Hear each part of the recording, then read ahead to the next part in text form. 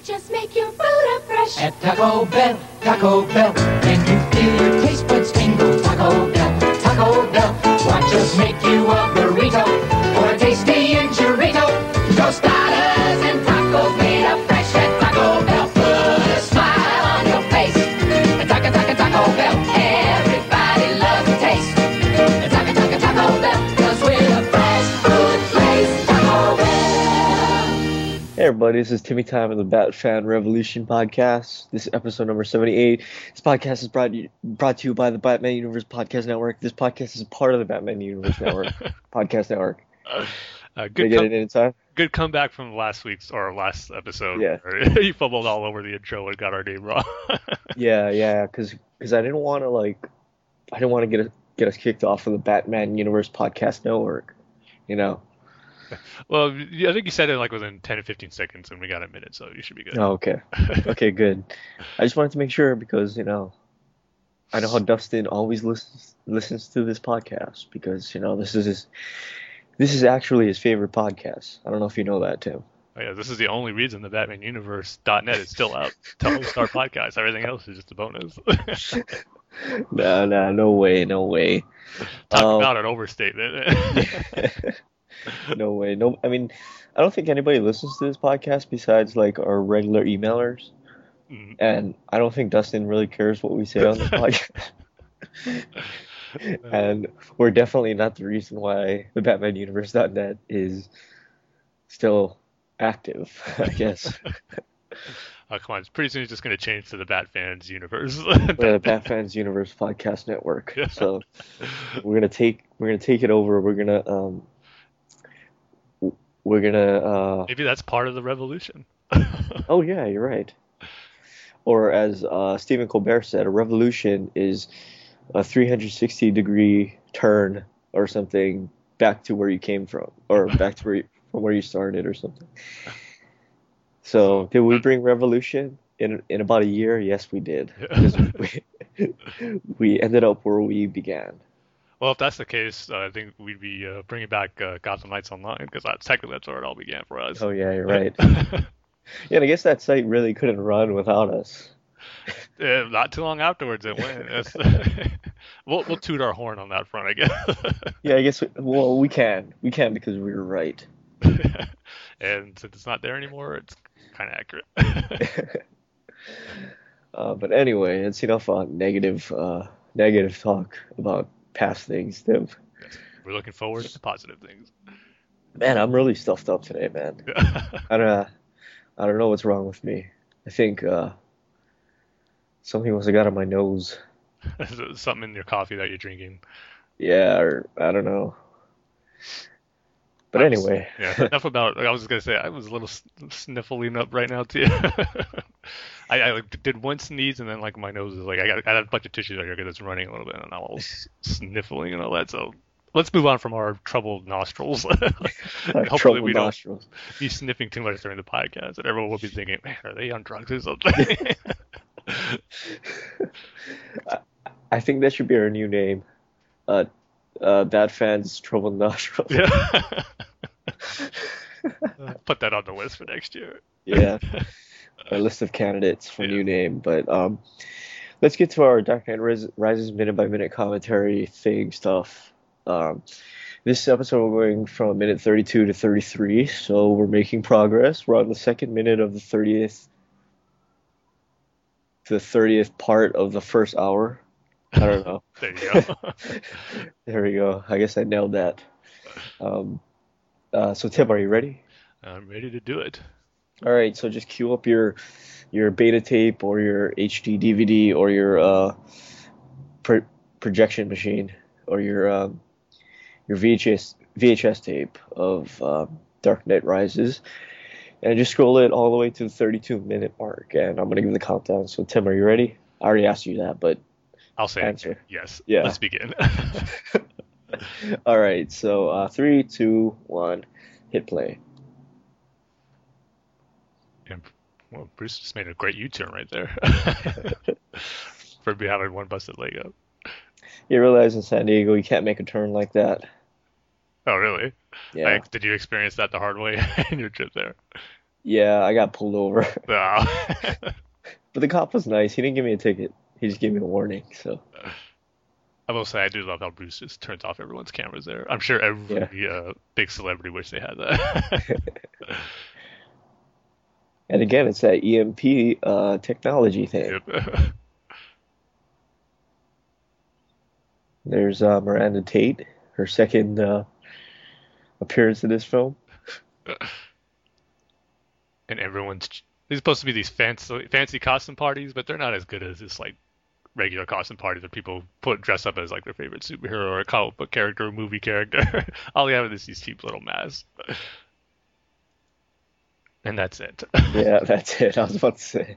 My commentary on high class society costume parties, not as good as regular ones. Yeah, no, see, people are mad now because we wasted our time talking about getting pulled over in San Yeah. Diego and costume parties. Hey, I guarantee you, no one else brought that up during a commentary for Dark Knight Rises. No, you're probably right. You are probably right. And nobody's doing it minute by minute. I mean, there's some diehard Batman fans out there, but not as hardcore as us. Now, this is how you Because prove it right here. this is how you you commit your life to doing it minute by minute. Yes, because it is going to take a lifetime to get through the whole. Oh man, I wish we had like a mathematician that listens to this podcast so we could figure out how long it'll actually take us to finish the whole movie Yeah, minute by minute I every know. 2 weeks. But if Alex, Corbin, Mike, or Mark want to attempt that and let us know, we'd appreciate that too. Yeah, yeah. I'm sure they have nothing else better to do while they're listening to our podcast than to figure out that information. Well, I mean, what's his name? Mike. He lives in Australia, so there's nothing really to do down there except avoid deadly animals. Yeah, which we'll So get to later in his email. yeah, and there's no Taco Bells in Australia, so Oh, he doesn't have that to do either. that's got to be the biggest deterrent to move to Australia. No, Taco Bell. But Tim, why don't you tell people of our featured topic? Okay, so for this episode, our future topic is going to be Legacy of the Dark Knight trilogy. Now, lately, something's been bugging me. This is what set this whole thing up because I don't know about you, Dane, but lately I've been seeing more negative comments and discussions about the Dark Knight trilogy in whole than I've ever have before. It's kind of like, I don't know, almost in a way where it's almost cool now to say, oh, I don't like the Dark Knight trilogy, or it's not really a Batman movie, or it's too realistic, all that type of stuff.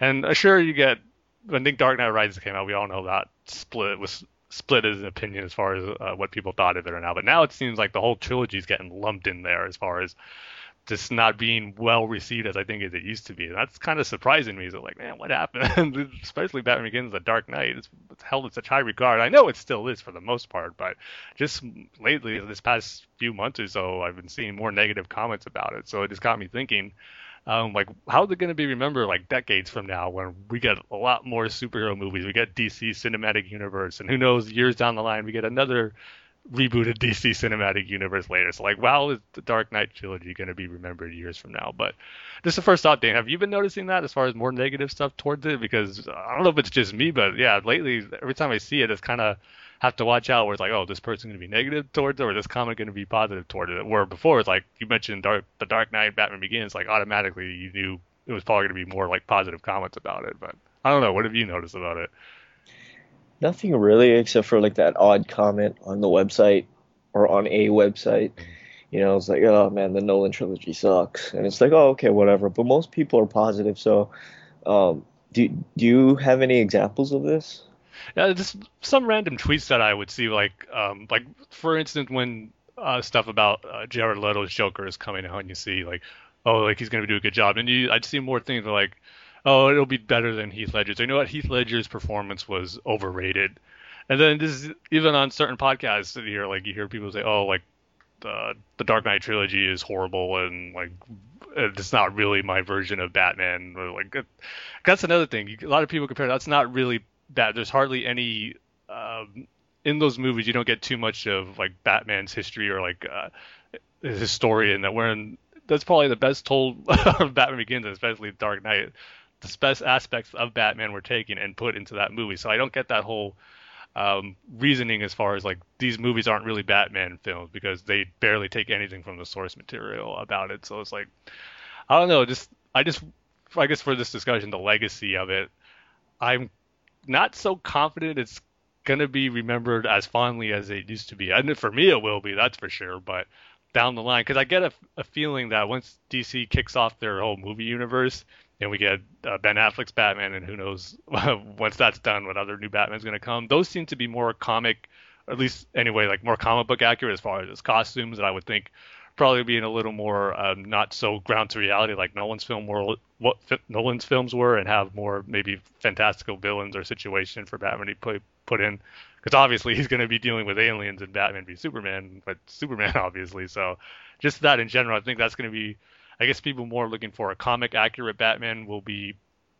more happy with those movies coming down the line and what's next, because I just think the Nolan trilogy is getting a bad rap lately for being too realistic, when I think it's just for a version of Batman that's as good as you're going to get, as far as one where it's just like street level crime in the city, in which there are tons of Batman comic stories based on where it's just that. And I think those movies are going to do it the best. And until proven otherwise, those are still going to be held as the standard for Batman films. But yeah, just wondering years from now, is it still going to be looked upon that way? Because we're going to be getting tons more. And I just hope it still gets recognized as for the revolutionary job it did in comic book movies in general, not just Batman. They're just taking it to another level and being taken seriously. And then I feel sometimes that gets looked down upon, where people, maybe how more popular the Marvel films are getting, and they're not as too serious. There's more fun oriented, while still having a serious tone, but not much as a Dark Knight trilogy. And I think that gets looked down upon. And I know we talked about this with the Aquaman picture revealed, how a lot of people were concerned how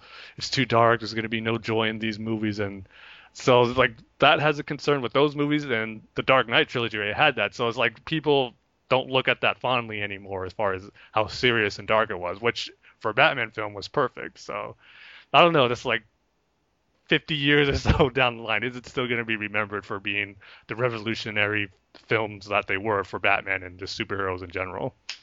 Yeah, I mean, I hope it does, but I don't think what you were saying is the actual problem about, it being too serious and, it's not close to the comics or whatever. I think the problem with these people that are complaining about it or bashing it or whatever is that they don't, let's see, what's the nicest way to put this? They forget where they came from, kind of. Because I don't know about you. I mean, I feel that we both feel the same way about Batman Begins and Dark Knight and The Dark Knight Rises, but those movies were a huge breath of fresh air for the Batman franchise. And I remember sitting in the theater, and after Batman Begins was finished, being like, wow, they nailed it. They got it. They got me. And I think people forget that feeling, and it's the same thing with The Dark Knight and The Dark Knight Rises. I think people forgot that because we have Ben Affleck and we have Aquaman and we have, Wonder Woman and so on and so forth coming to the DC movie universe. I think people forget that, the Batman franchise, the DC Universe franchise was dead for a long time in the movie business. It was dead. And people forget about that. And you kind of see that with, like, when 89 came out, people started bashing the Adam West 66 show. And then when Batman Begins came out, people started bashing on the Tim Burton 89 Batman film. Yeah, you're right. So, I think it's just, kind of generational. It's kind of a given that the previous Batman franchise or Batman movies are going to get bashed. And it's really unfair because the Dark Knight trilogy is a great trilogy of movies, and Tim Burton's ones were good, and if it's your thing, the Adam West stuff was good, So I just think people forget about where they come from, kind of like Leonard Nimoy, because I haven't really thought about Leonard Nimoy until he passed away, unfortunately, And it's like, oh man, yeah, he was good in the J.J. Abrams Star Trek. He was good in the, the original Star Trek trilogy. And And he was awesome on The Simpsons. yeah, and you totally forget about that. I mean, you totally forget about that until the person passes away, and it's like, oh man, that guy really did a lot. You know, it really did a lot. It's sort of like that kind of thinking, for me, when it comes to this sort of controversy about the Dark Knight trilogy. Yeah, that's a really good point that you mentioned as far as like every time there's a new iteration of a Batman film, the last one kind of like looks down upon, like you said. And like you said, it is kind of what's going on with this one. What I've been noticing though, that might be a reason towards it too, where I'm seeing it more now than I ever have with the upcoming Batman v Superman and Justice League and all that. Like I said, I'm just worried about how it may get lost in the shuffle like years from now, where if DC is successful with their movies like Marvel is and their whole shared universe, because I love what Marvel's doing and having the shared universe, and I want that for DC, and I think that would be the ultimate thing for DC movies, to be all connected and getting great movies separate, but then on occasion they team up for a Justice League movie. I want that so bad because it'd be awesome. But if majority of people invest in that, that's all they look for, and that's all they kind of view as the standard of superhero movies, that's where I kind of get worried. What if the Dark Knight trilogy kind of gets lost in the mix years down the line because its own self-contained set of 3 movies that has no connections to any other DC characters and heroes and all that. I just kind of hope people, at least I would think comic fans would, but in general audiences too, that it will still be held as like 3 great Batman films, regardless of being connected to any shared DC universe thing or not. But Yeah. Well, I mean, people forget that wow moment, yeah, like seeing Heath Ledger for the first time as the Joker. I remember seeing it and being like, "Oh my God, that's the Joker right there." yep. And people forget about that. So, I mean, it wouldn't surprise me if it, unfortunately becomes a footnote in the Batman franchise. I sure hope his performance does. I mean, to get Yeah. an Oscar, to win an Oscar for a portrayal of a comic book character is amazing, and for Heath Ledger doing such a phenomenal job of not breakout, but just an unbelievable performance. Like I'm running out of words to use to say how good his performance was, but yeah, I just really hope. That's why it kind of bugs me when I'm seeing, oh, Heath Ledger's performance wasn't really that of the Joker. It was just like a crazy villain and just happens to wear makeup and call himself the Joker. And I look at that, and I was like, no, because when you see that interrogation scene, I remember seeing that for the very first time when I saw The Dark Right. Knight, just thinking, man, that's the perfect Batman and Joker conversation and representation of the characters I've ever seen on a big screen in a movie. Like, this is what I've been waiting for my whole life, pretty much, to see these 2 characters interact like this on screen. It's just the reasoning that Joker was giving to Batman and how Batman treats Joker in that interrogation room is like amazing. It's still probably my favorite Batman movie scene ever. I mean, just so good. That's why it just disappoints me when I'm hearing. Again, I don't want to stress this everyone, but just like I said, more than usual, people's like just not saying it's good anymore, or that it's not really a Batman movie or all that stuff. And that's another thing too. I kind of hear things not too much where like Nolan doesn't get Batman, or he's just using those characters to tell his own movies, and it's like, no, there's a lot of things he gets about Batman, and it's pretty much well represents itself on screen in The Dark Knight and Batman Begins and Dark Knight Rises. Though you got better I could understand more complaints with that as far as certain things that happen in that movie with Bruce and Batman, what he decides to do, but that's another topic. But yeah, in those movies, like I got that feeling of this is the Batman I've been waiting to see for a long time on screen. So that's another thing I don't agree with when they hear like Nolan doesn't get the essence of the character of Batman, because I think that's totally not true. Sure, he does a little things to make it his own, but the core of the character is still there, especially in The Dark Knight with him and the Joker. So yeah, I'm getting fired up here. It's All right, well, just calm talking down, about Tim. it. Calm down. But the whole sad thing about this is, all these people that are saying, Christopher Nolan's Dark Knight trilogy isn't the Batman I wanted, or it sucks in general, right? Mm.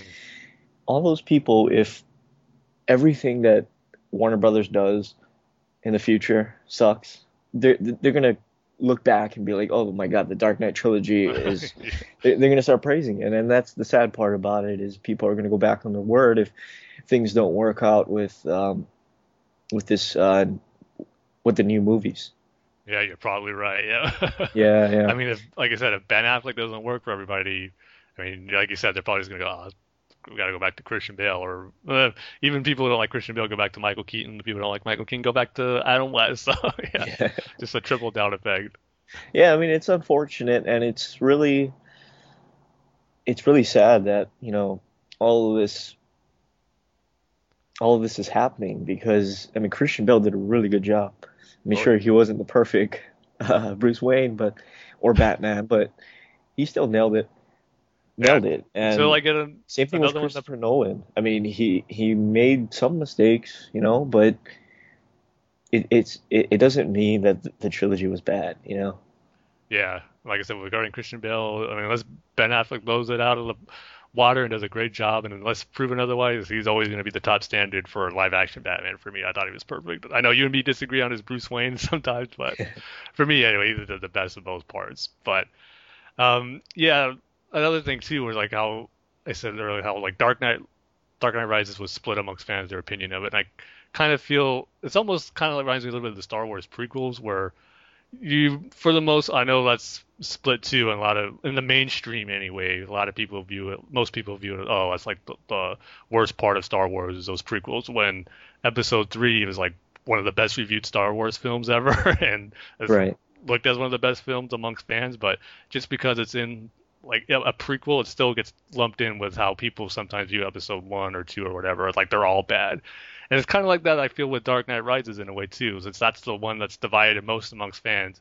Since that's included in the Dark Knight trilogy, it's kind of like if you don't like Dark Knight Rises, oh, I automatically don't like the other two then, which like no, it's like it's not like if you don't like it, then it like ruins the other two movies. I mean, they're still there as like great movies, so I don't get that reasoning either. I just that's like kind of a feeling I have too, where it's like you don't like Dark Knight Rises, it kind of lumps Batman Begins and The Dark Knight into how you don't like the whole trilogy too, if that makes sense in a weird way. But I've just been seeing stuff like that too. So I know get a complaint about Dark Knight Rises and nothing new that's happened since the film was released, but I just feel like the other two are kind of getting brought in with that amongst fans. Maybe like they go back and watch them and they think, oh, you know what, this really isn't as good as like they used to be or I thought because of Dark Knight Rises. So I don't know.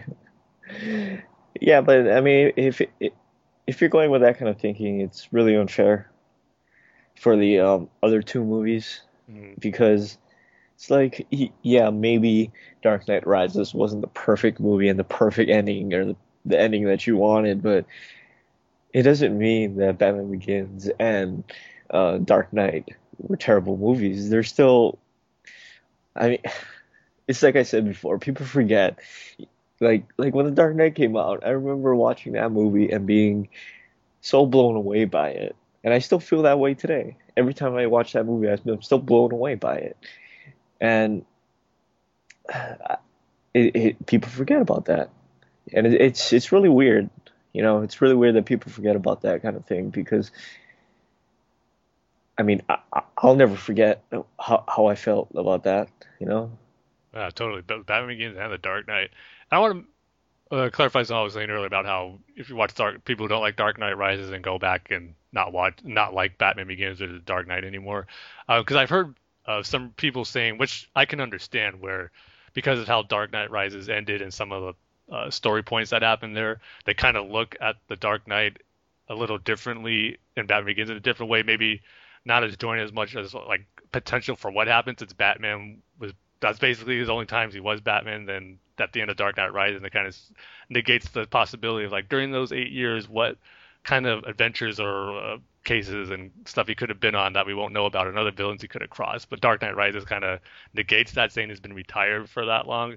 And so I can kind of understand maybe be a little disappointed with that aspect because I've heard some people say that, which I totally agree with because that is a little bit disappointing. But the thing I'm saying is that when you look back on those two and kind of think, oh, you know what, these really aren't that good of Batman movies anymore. The representation of Batman wasn't as good as I thought it would be. I just don't get how your opinion can change like that because, like we mentioned before, those are the pinnacle of Batman storytelling on the big screen. I don't know for you and me at least. I mean, if you didn't like him from the get-go, that's fine. But I just sometimes don't get the change of opinions that they can have because those movies I put in high regard, like up there with Star Wars and Lord of the Rings, is like movies that most people you talk about the general consensus of yeah they're great, and I put the Dark Knight trilogy up with there, and for me it always will be. But now it's like on a general consensus, I just don't get that anymore. The majority of it likes it, yes, I get that, but as like a general consensus amongst all people, I don't feel as strongly as it used to be as far as that being the case, where it's mainly all positive reaction towards it. So I don't know. I guess staying to kind of wrap up the conversation. Before you get more mad. Yeah, 50 years from now, how do you think the Dark Knight trilogy is going to be remembered upon?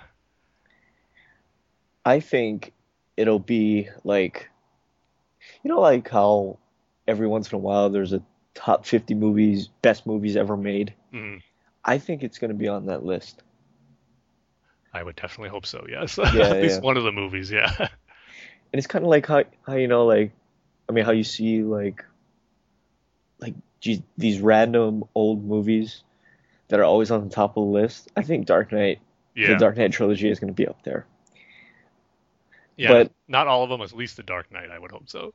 Yeah, but just kind of stepping back and taking a look at the whole argument that the Dark Knight trilogy aren't Batman movies. That's the only thing that I agree with when these people say these kind of things, because yeah, you're right, they're not Batman movies. They're something. They're more than Batman movies, and that's what makes them so great. Yeah, I mean, it transcends. They're not just Batman movies. Exactly, they transcend the comic book movie genre or Batman movie genre, while still maintaining the essence of what makes those stories great that we fell in love with in the first place. Yeah, exactly, and that's the only thing I agree with when it comes to these people with these sort of opinions about the Dark Knight trilogy. The Dark Knight still got snubbed for that Best Picture nomination. You didn't think it was going to win. It's always some weird movie. Yeah, I would not expect it to win, but just to be nominated, I mean, that would have been a huge, like feather in the cap for comic book movies to have a movie nominated for Best Picture.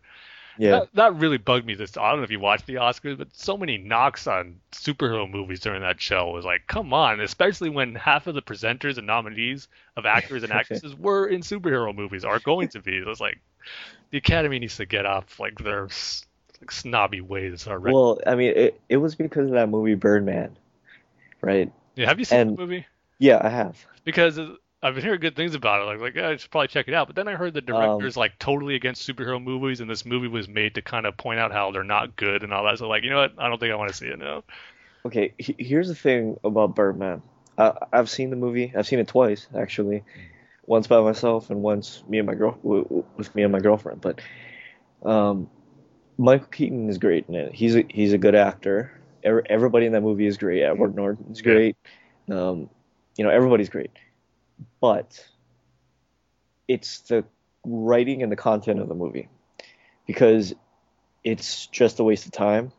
It's about like rich actors that are complaining about little things. Okay. That's the whole movie. And isn't it kind of where he can't move past his role as Birdman, and that's all he's remembered by? Yeah. Yeah. It's like, oh man, I'm trying to do this serious thing now, and nobody's taking me seriously because I did this comic book movie, and these actors don't get along, and it's like, oh my god, you know what? You're just a waste of time. And I like the performances. I don't like the movie. Gotcha. Yeah, it's kind of because I didn't know it was like that. I mean, I knew the basic premise of it, but then when I read more about the director and kind of his views on comic book movies, this movie's kind of like a way to bash the whole medium of that. And that whole thing is being not taken seriously anymore because you're in a comic book movie. I think has to be going away pretty soon, because all of the biggest names in acting are being in comic book movies now. Like I said, half of the presenters and nominees at this year's Oscars were or are going to be in comic book movies, and then you get these jokes by whoever's writing the Oscars, saying how there's too many of them, and that's all Hollywood puts out now is their comic book superhero movies and all that stuff. When that's where the studios are making all their money to finance whatever other dramas, quote, serious movies they want to put out. So stop complaining about it, just be thankful for it. You're getting all this money from these movies. Yeah, it's weird that Birdman won the what is it? Best Picture. Best Picture. Yeah. Mm-hmm. Yeah. It's weird that movie won, because I mean, maybe it's one of those pretentious kind of snobby things, but I don't know. I just didn't feel like it deserved it. But whatever. We can go on a future topic on the Academy of Motion Yeah. Pictures and Sciences or whatever it's called. But to finish this out, we got a few comments on our Facebook page actually from Rob and Mike.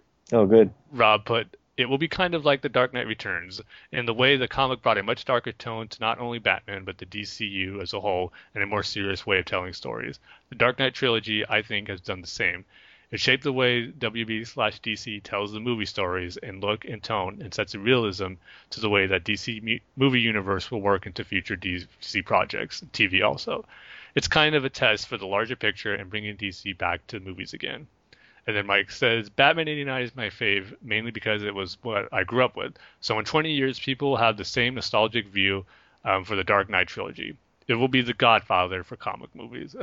Well, I'm glad they have more positive outlooks than I do right now, so that makes me feel a little better. But yeah, Rob made a good point, is how like it paved the way for like dark and serious, or dark and serious, but what I think is more important, just for these stories to be treated seriously. That's what I'm most thankful for, really, not to just be, how all just making it for kids and just people who, not to tell good serious drama type stories. That's what the Dark Knight trilogy did. It told, and you said it too, it told a good drama story where it transcended just being a Batman or comic book story. So Yeah, and if The Dark Knight was such a bad movie, why did so many people rip it off? Like J.J. Abrams with the Star Trek Into Darkness, and if it was such a bad movie, why did these people rip it off?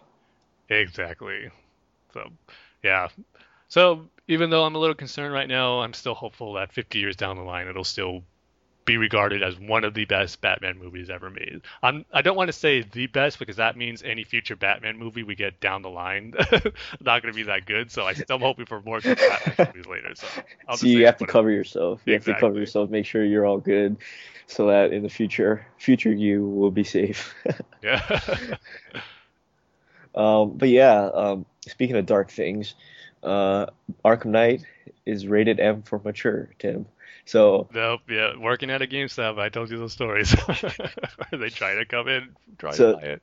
so have you ever been in a situation where like a 15-year-old comes in and wants to get an M-rated game, and you have to be like, "Oh, sorry, I can't sell this to you." Yeah, plenty of times. Really? So what did you say? It's like, "I'm sorry, you can't buy this unless you have your parent with you. That's the only way they can sell it to you." Sometimes they come back with their Yeah. parent, and their parent be like, "Yeah, whatever, it's fine." But a lot of the Yeah. times, I never see those kids again coming to buy it. Oh, really? Yeah. But yeah, it's rated M, so kids can't get it. Um, I don't know why it's rated M. You know what? When I first saw this, I was kind of worried, like, why is it rated M? Are they just gonna do a typical, like, just make it darker, more cuss words and more like blood and gore and that type of stuff? But when you read the interview with Rocksteady, Seth, what's the guy's name? Sefton Hill, I think, the like producer or the main guy Yeah. at Rocksteady, he made a quote saying, like, it's not because of that. He specifically said it's not like we want to put more blood or more cursing into the game. It's specifically because of the story, and pretty much one basic few scenes or one plot point in the story that they actually got an email from Warner Brothers Interactive saying, "Hey, this may cause some trouble, and it's probably going to get an M rating." And then the producer was like, "Oh man, I was getting so nervous. Like, what am I going to do? This is like such an important part of the story. I can't take it out. I won't take it out." And then he was like worried to send the email back saying, "You know what? I'm not going to take it out. This has to be in the game." And then pretty much all that resulted with that. Yeah, I got the M rating. So Yeah, he says, "I'm not blind to the fact that the M rating does mean some fans will miss out. I don't want to be oblivious to that fact. It would have been wrong to water down the game and deliver a story we didn't believe in to keep the game mass market or enable it for more people. We feel that's the wrong way to go about it. We said we love the story and we don't want to jeopardize that." yeah, and I totally respect that. I mean, Yeah. talking about like artistic integrity or whatever, and wanting to tell a story you want to tell, and not kind of change it. So yeah, hats off to that. So I'm not concerned about it being M rated just for the sake of being M rated and trying to make it more just violent or more mature for no reason. You know what makes me think of? You see that Power Ranger fan film that came out not too long, like 2 weeks ago or something? Yeah, here's the thing about that, all right? This is from a non-Power Ranger fan, all right? So this is going to be good.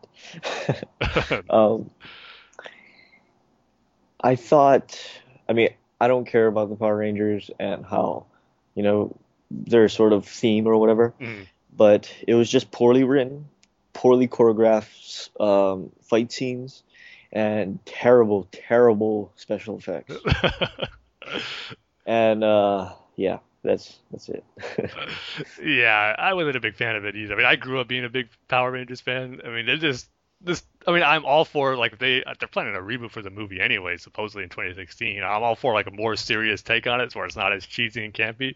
This took it to the over the top, like being dark and violent and gory just for the sake of doing it, just for the extreme factor of it. It's like for shock value. Say, hey, look at your childhood characters who were so like cheesy and corny. Look at them now; they're all like mature and dark and all this stuff. And in a way, that made it just as cheesy as the original show was, in a totally different way, if that makes sense at all. But that's kind of what I'm talking about, where you make things dark and mature for the heck of it, just for shock value. And I'm just glad Arkham Knight's not doing that, but it's specifically for a story reason.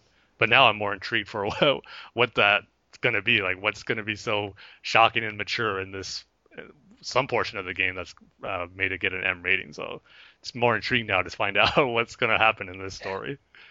Yeah, it's gonna be All-Star Batman and Robin. Yeah. Yeah, that's the M-rated game I was worried about. But anyway, Jared Leto got a haircut.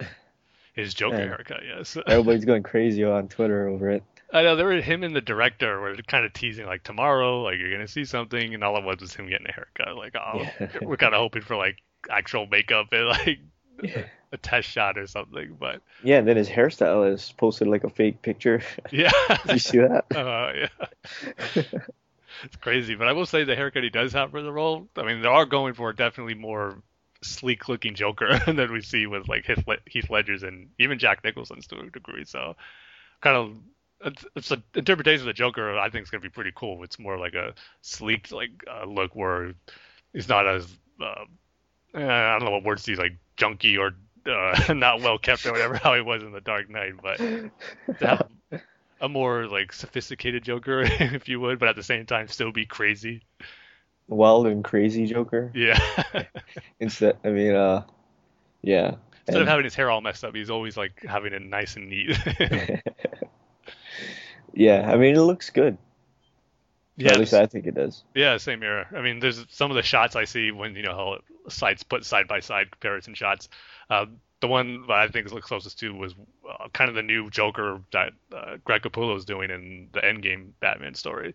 It's kind of that type of haircut. In a way, it's a little more buzz cut on the sides, but the Yeah, top of it's kind of that slick back look that he has. So yeah, it's like that weird old-timey British haircut.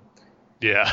It's like, There was a really shot weird. too that Jared Leto posted where his like eyebrows are all covered up too. Do you really? Yeah, it's like just a shot from like the nose up, and you see like his eyebrows are kind of covered up in makeup in a way that like, is the Joker not gonna have eyebrows in this movie? Or he's gonna have like the Vulcan eyebrows that like kind of jet down. Yeah, Like, kinda almost like a pointed one down. eyebrow type thing. Yeah. Like, how do you grow that? But I don't know. Yeah, But yeah, that's all of our news. So, oh, were you gonna say something, Tim? no, I was just gonna say, hopefully, I Yeah. mean, we're getting these teases of his haircut and all this stuff. Hopefully, like an official look won't be too far down the line as far as what the Joker's gonna look like. Yeah. So that's all of our news for this episode. So we're gonna move on to our conversation with Alex slash listener feedback. And of course, we're gonna start off with Alex. And Alex says, "Hey, Timmy time at the Bat Fan Revolution. Bat Fans Revolution. He makes fans a plural. Is that correct, Tim? Oh, I always thought it was plural. Yeah. Oh, okay. He says, I'm down for being a revolutionary. Let's do this. Take on the system, man. I'll round up the troops. And wait, what exactly are we revolutionizing? Yeah, what are we revolutionizing? Well, I think we made it clear in the opening of our intro now. We're going to take over the BatmanUniverse.net as our Oh, yeah, you're right. BatFansPodcast.net. Yeah, right. So we're gonna take on the man. But he says, "Geez, Louise, I'm so sorry. I know my emails are nerdy, but I went too far with that Dragon Ball dub stuff. Even the dialogue I touted as being superior sounded lame out of context. As much as we Bat fans love the "I am vengeance" speech, I know it would sound extremely lame to those who don't know a thing about Batman the animated series. Those poor, poor people. Yes, I pity anyone who has not seen that show. There's a reason I keep all my geekdom to myself, and thankfully there's folks like you out there who perpetuate this hobby. I agree with Corbin on his stance on fantasy elements. Normally, I'd think it was odd to have a character like Clayface in the Batman universe. However, the writing and acting were so incredible in the Batman animated series episodes that I was completely absorbed in the story. In case any X-Men fans out there were offended by my criticism, I'm sorry. There was more to my email about how I love the X-Men, but I cut it because I wrote so much. Furthermore, I mentioned being a huge fan in previous emails, so I didn't know it was necessary. I'm actually much more familiar with their storyline than I am with Batman. I was just making an observation after watching the live action films. Please don't be angry with me. Anger leads to hate, and that leads to suffering. Although it could, it could also lead to a bunch of other positive emotions, but you can't argue with the Jedi absolutes. If you do, then you better hide. And by hide, I mean stand a few feet away from them because their force senses are defective from that reach. Alex. Need to instruct you more in the ways of the Force and the dark side and how it clouds everything.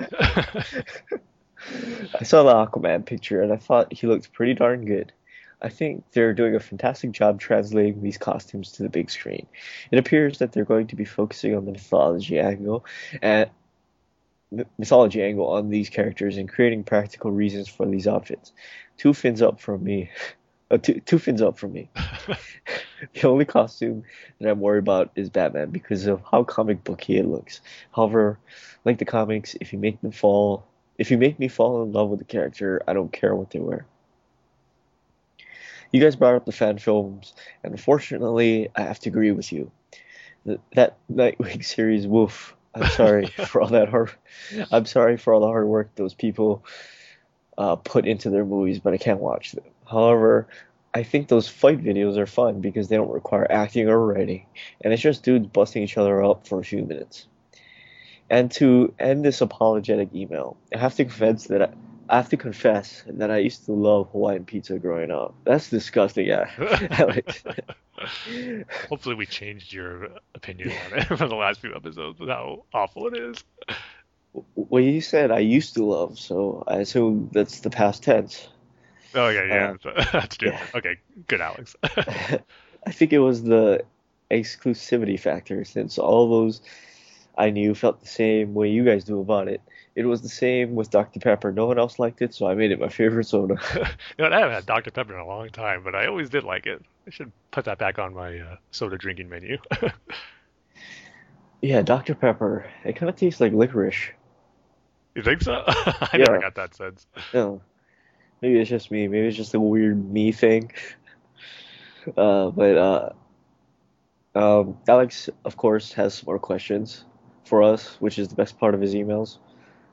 Besides poking fun at Jedi's. So, I don't think those are the best part of these Oh, emails. excuse me. I said the plural wrong. Jedi. Yes, that's true. You don't want the Star Wars continuity or grammar police getting on us. Yeah. But his first question is, has a fictional character ever inspired you to get into a hobby? Being a big Bane fan as a child, I used the panel from the Vengeance of Bane guide to do daily push-ups, chin-ups, crunches, and meditation. Additionally, I took up running and wearing wrist and ankle weights after watching Goku's training in Dragon Ball. Tim, did you do the same for Dragon Ball? Not for Dragon Ball, really. We've got, speaking of Power Rangers, when I was into it as a kid, when it was first going on, I actually wanted to like either do like karate classes or gymnastic classes, or me, my brother, and a friend of ours actually went to like one free day of like gymnastics training, and it was the stupidest thing ever.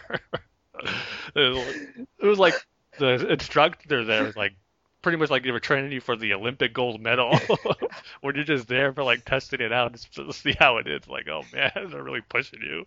It was just so stupid. So I did not I pursue a gymnastics career because of Power Rangers after that, though.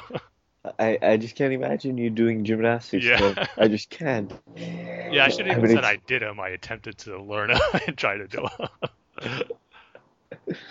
them. for me, not really. I can't really think of anything.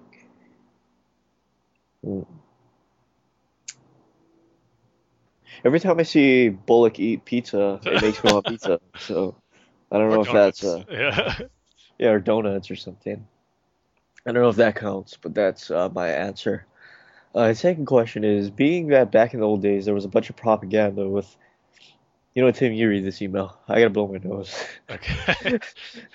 Being that back in the old days there was a bunch of propaganda with superheroes taking on our foes, such as in World War II, how much impact do you think it would have on our culture in the current era? Say Batman taking down ISIS. Thanks, Alex. You know what? Nowadays, I think it's like stuff like that with ISIS and going on. It's a very sensitive subject, and for me personally, I would not want comic books in general to touch that because I would want to keep it separate from fictional stories to real like world problems that are going on right now, especially on the extreme of like the level of what ISIS is doing, which is awful. So it makes you think they really wish there were superheroes to take them down, but unfortunately that is not the case. But being a different time period with World War II, I know like reading those stories kind of helped the troops and morale. That's cool and all, but like I think it's a totally different era that we're living in now. And for me anyway, I would kind of think might be inappropriate in a way to kind of mix those problems going on in the world into comic book stories like that. So I would think it's best that what they're doing kind of staying away from that type of storytelling. So that's just me though. I don't know. What do you feel about it, Dane? I wonder if like deployed troops. I wonder if they can get comic books. Oh yeah, I'm sure they can. The stuff that gets sent to them. Yeah, but it's not current, right? I Yeah, just feel like current, yeah. yeah. Well, they Oh can well, download anyway, digitally. yeah. Oh yeah, digitally. Uh, but yeah, I agree with you. I don't think it's a really good idea, especially like with all terrible stuff that people do to each other nowadays. So yeah, I don't think it'll be. I don't think that's the right choice. And yeah, yeah, that's pretty much it. Yeah, we agree. But thank you, Alex, for your email. We always enjoy reading them. You always stump us on your questions. Um, so yeah, thanks. We love you very much, right, Tim? Yes, we do. But moving on to Zodiac. Zodiac says, uh, "Hey guys, another great episode, and I love the cover picture. Where do you get these wonderful pictures?" Sometimes I have tons of Batman pictures saved on my hard drive, so I use those. But sometimes if I want to combine certain things like Batman and Star Wars, like our last picture, I just type Batman and Star Wars in on Google and see what comes up. That one came up. Do you guys think this convergence story thing is a waste of time? I was really hoping that it would do a soft reset and fix a lot of new 52 things. This looks more like a time filler to satisfy people who want the old continuity brought back. I doubt anything will really change other than the new 52 symbol being taken off the book covers. I had a look at the covers and had these thoughts. Son of Batman. Is this going to be a junior Superman book with Damian coming to terms with his powers? And what happened to Pete Tomasi? Yeah, Tim. What happened to Pete Tomasi? I don't think they're given a reason why he's not writing the new Damian book. Like I said, that's one of the books last time I was kind of concerned about since it's Yeah. Patrick Gleason, writer and artist on it. So I don't know. Hopefully he's learned enough from Pete Tomasi to tell some good stories with Damian from working with him so long. Right. We Are Robin was excited for this because I thought it was going to be a team up book for Tim, Jason, and Steph, and even Harper. But this looks like a "Hey kids, look, can anyone be Robin" book. Do you agree with that, Tim? Unfortunately, just by the cover, yes. Batman Beyond was really excited to see that this was happening, but then I saw it was in BTS universe and no Kyle Higgins. Yeah, I feel your pain there, Mike. As I tweeted, I think Aquaman looks great. I don't get the people who are having a problem with his look. He looks like a version of the 90s comic Aquaman. This is the one that I grew up with, so I think it's cool. Do people really think that if they did him as a white guy in a green and orange suit, the internet wouldn't have crucified him. Is it just cool to hate on the DC and on DC and love everything that Marvel comes out with? At least they have comic book proportions. I thought that Captain America and Iron Man looked way too small on Avengers. Maybe they aren't eating enough. Really? I never noticed that. But now that he says it, when I watch him again, I'll probably pick up on that. Like, darn you, Mike. Now I think they look too small. Also, how is Arrow so popular if the DC universe is getting hate for being so dark? Season 3 has been so depressive in my opinion, but people love it. What is your thoughts on Oliver getting with Felicity or Laurel? Tim? Oh, I thought you were going to finish the rest of the part, but Okay, I will. I'll do that and ask. I was against Felicity because I love the relationship Ollie and Dinah had in the books, but the way they did Laurel in the show made me really hate her character. And boy, does her Black Canary make me cringe. I don't get it. She was trained by Wildcat, who is supposed to be one of the best fighters, but she fights like a 5-year-old swinging at a pinata. oh man, kind of hard to argue that really. I mean, comparing her Black Canary to Sarah's Black Canary is like night and day. So, but the whole thing with Felicity and Oliver, I am so tired of that. Really, I don't know. I talked about it a few times. I don't remember if I said it actually on this podcast, but the whole Oliver Felicity romantic relationship I felt was just put in there for fan service because everyone online wanted to see that the Felicity and Oliver romance, and they figured, okay, let's make the fans happy. We'll put it in the season premiere episode, and then we'll be done with it. But no, we're still lingering on, or that will they, won't they thing, and then Oliver can't be with her because he's a hero. He can never have time for love and all that. So it's like, Yeah. See, No. that's the problem with that. That's the problem with that. They're gonna be like, oh, I'm so in love with you, but I can't be with you because I'm Arrow. Yeah, but I agree with Mike's. Yeah. I agree with Mike says where you should be with Laurel because Green Arrow and Black Canary. That's where that's like one of the more like prominent romantic relationships in DC Comics. So you kind of expect them to be together, and I think should be together. So that's why I think this whole Felicity and Oliver thing just a waste of time, just there for the fans when you know it's going to amount to nothing in the end. Yeah, you see, I think they should just do it already. They should just have Felicity and Ollie be together already because I'm sick of it, like you are, Tim. Yeah. This whole stuff with Adam, it really isn't really isn't doing it for me, and I'm just like everybody's sick of it, and let's just put Oliver with Felicity and just be done with it, and Laurel can just do her own thing, and we're done with it. Speaking of Arrow, since we're on the subject, I got to ask you: are you caught up with the most recent episode? You see, here's the thing. I am burnt out on all DC shows. Really? Just because Yeah. of Arrow and Gotham? I forget, were you watching Flash? Or? Yeah, Flash, Okay. Gotham, especially Gotham, because I feel like we've had nothing but filler. Yeah, I'm curious to see what episode you left off on that one, too. What was it? I can't even remember, but yeah, I'm just burnt out on it, and it's really not my thing. Yeah, Gotham, they're doing too much and stuff in this short amount of time they have for an episode. There's like 5 different stories going on, and well, I don't know where you're at with the whole Fish Mooney thing, but that's been some of the worst and stupidest things I've seen on TV. That whole thing with the doll maker who, that's it's so stupid. His actual real name is Doll Mocker. It's like, oh man, really? That's his name that's gonna lead into doll makers? Like, oh man, but it's just so bad what they're doing with her and her storyline. Did you pick up the part where she was on a boat, but then she got kidnapped by pirates, and now she's being held captive? Yeah. I made it that far, and it's like, I say, okay, why didn't you just write her out of the script for the rest of the season? Exactly. It doesn't need to come to this. It's so And bad. and the thing with Gotham is they're introducing way too many characters Yep. from the DC universe into the show, like the Graysons, like Joker, like Dollmaker. Yeah. So it's like, and Scarecrow, or Scarecrow's dad, or whatever, and it's too much.